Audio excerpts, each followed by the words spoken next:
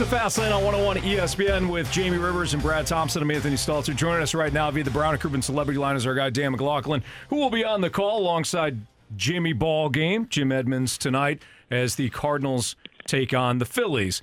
Dan, how are we doing today? I'm doing great. How about you guys? Doing really well. So Cardinals, Phillies tonight. We were just talking about it. Carlos Martinez. He goes and, as you know, the starters have not been going deep into ball games. Right now, bigger issue, the starting pitching or the offense for the Cards? Well, I think long-term it would have to be the starting pitching because it's not sustainable what's happening. When you have the lack of innings coming from the starters and relying so much on the bullpen, those guys are going to get burned out. There's no question about it. Carlos hasn't won as a starter going back to July 7th of 2018, so it's been a long time since he's had a win as a starter. We've seen him in the bullpen. But I do think, Anthony, if you're asking me one or the other, it's just not sustainable to have starters with a lack of innings. So I would hope tonight it begins a trend of seeing these guys go a little bit deeper into games. KK returns tomorrow. I wouldn't anticipate him going very deep because teams generally here in the first couple of weeks have not been letting their starters go deep. That'll be his first start of the season. But I do think that the starters have to start going deeper into these games. Dan, we were talking about Carlos, as Anthony mentioned. I said, look, I look at Carlos, and we got to talk about his first couple of outings. He was getting outs quickly, and a lot of ground ball outs, 8 ground ball outs in each one of the games. He is a guy that I look at and say I could see him in the 6th inning, hopefully even longer. I mean, he hasn't had a pitch count over 83 in his first 2 outings. Do you look at his arsenal and say that should get outs quickly? No doubt. I think one of the problems that the Cardinals have right now collectively, and it's not just Martinez, but it's everybody with the pitching staff and the starters in particular. Last time I checked, the Cardinals were last in first pitch strikes. And so that means then all of a sudden, you're falling behind. And that shouldn't happen, not with the defense that they have. Now, the outfield defense the other day was not good.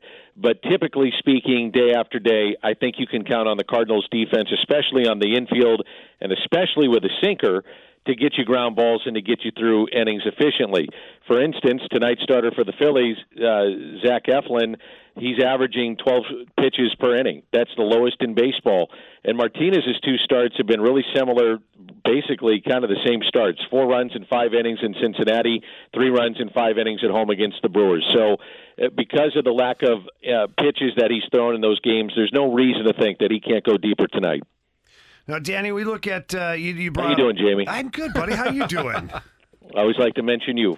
All right, you know that. I appreciate that, Danny. I appreciate your time buddy. on that. You got it. Now, what else I appreciate, too, is your honesty and the way you break things down. And the outfield the other night, look, Lane Thomas had his struggles, but, he's not the only one that was out there struggling. How important is it for the Cardinals to lock it down in the outfield? Because a lot of the pitchers we see are pitch to contact, and like you said, if they put the ball in play and the Cardinals have this great defense, this run prevention that they deal with, you got to have those guys in the outfield that can close the doors defensively. I think so, but I go back to Anthony's point. I think that you have to find the hot hand, and so I do think Dylan Carlson is probably your everyday outfielder somewhere, whether it's in left or center or right, particularly center and right.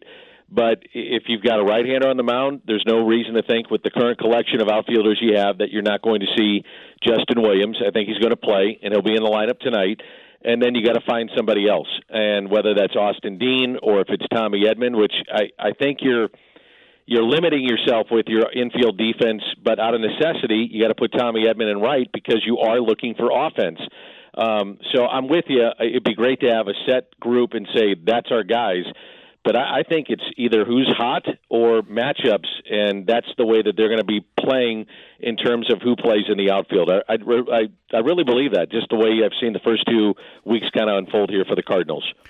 Dan, when you look, not necessarily long-term, but let's say a month and Anthony. a half. Hey, Dan. How are you? Yeah, it's great to. I saw you this earlier today. It was great. Great catching up. Just chatting with you for however long we did in the office. It's time that I don't take for granted. Me neither. Yeah, thanks, Dan. No problem. So when you look maybe about a month and a half down the road, Dan, do you feel as though that the options are for the Cardinals if they do want to, kind of upgrade in the outfield?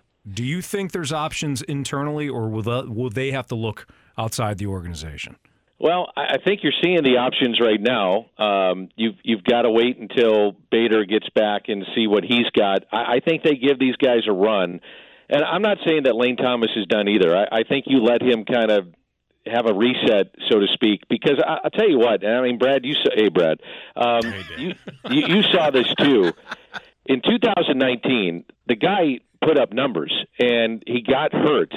And I was like, man, this guy's got something. And when I saw something in spring training that year, I saw a guy that was aggressive defensively and not timid. And what I saw the other day was not the Lane Thomas that I saw 2 years ago. Now, is that a byproduct of the injury and then getting hit with COVID and not making the opening day roster, and there's frustration there? Maybe. Maybe it's a combination of all those things. But I'm not going to close the door on him. Now, I'm not saying he's the answer either. So my point is, I think what you do is you let these guys play.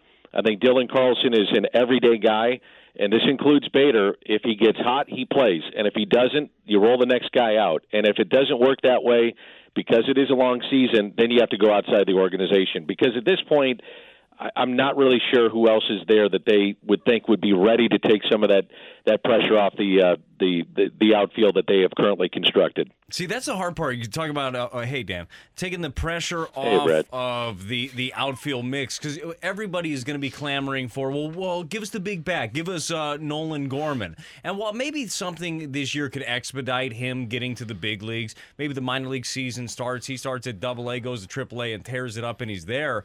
I feel like that's a huge jump for him and learning a new position, wouldn't you think? I mean, do you see a scenario where Nolan Gorman is up and thrust into action this season in the outfield? Desperation, I could see it. Yeah. Hey, meat. I think that if you got to a point that you have run and exhausted all these options that we're talking about, Dean Williams, Bader, Lane Thomas, and you haven't gone outside the organization, and I think you have to be at least a couple of months into a minor league season to let him get acclimated in the outfield. And if he's showing that he's making strides and that maybe you can, for lack of a better term, hide him out there and then double switch him out of games to be better defensively, then sure. I think anything's on the table.